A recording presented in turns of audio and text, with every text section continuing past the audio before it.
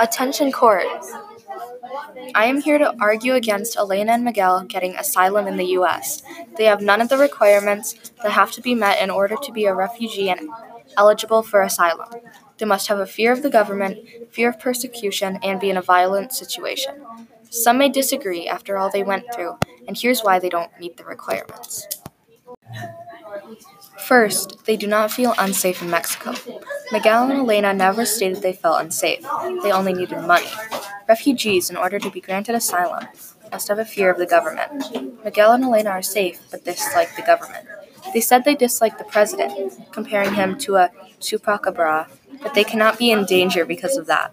The Mexican voting age is 18, and Miguel and Elena are 15 and 13, so they cannot have any impacting political opinion.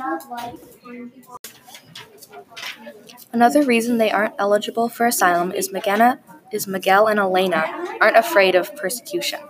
The UNHCR, the United Nations High Commissioner for Refugees, said the definition for a refugee is a person that is scared of persecution because of race, religion, nationality, political opinions, or being in a certain group. Miguel and Elena have no fear for any of that. They said they dislike the president, but they cannot be persecuted for that. So, how is the government stepping in and supporting the economy? The government is supporting the business by indirectly paying the people, so it would be the business. Yeah. So, how is the government stepping in and supporting the economy? The government is supporting the business by indirectly paying the people, so it would be the business. Yeah.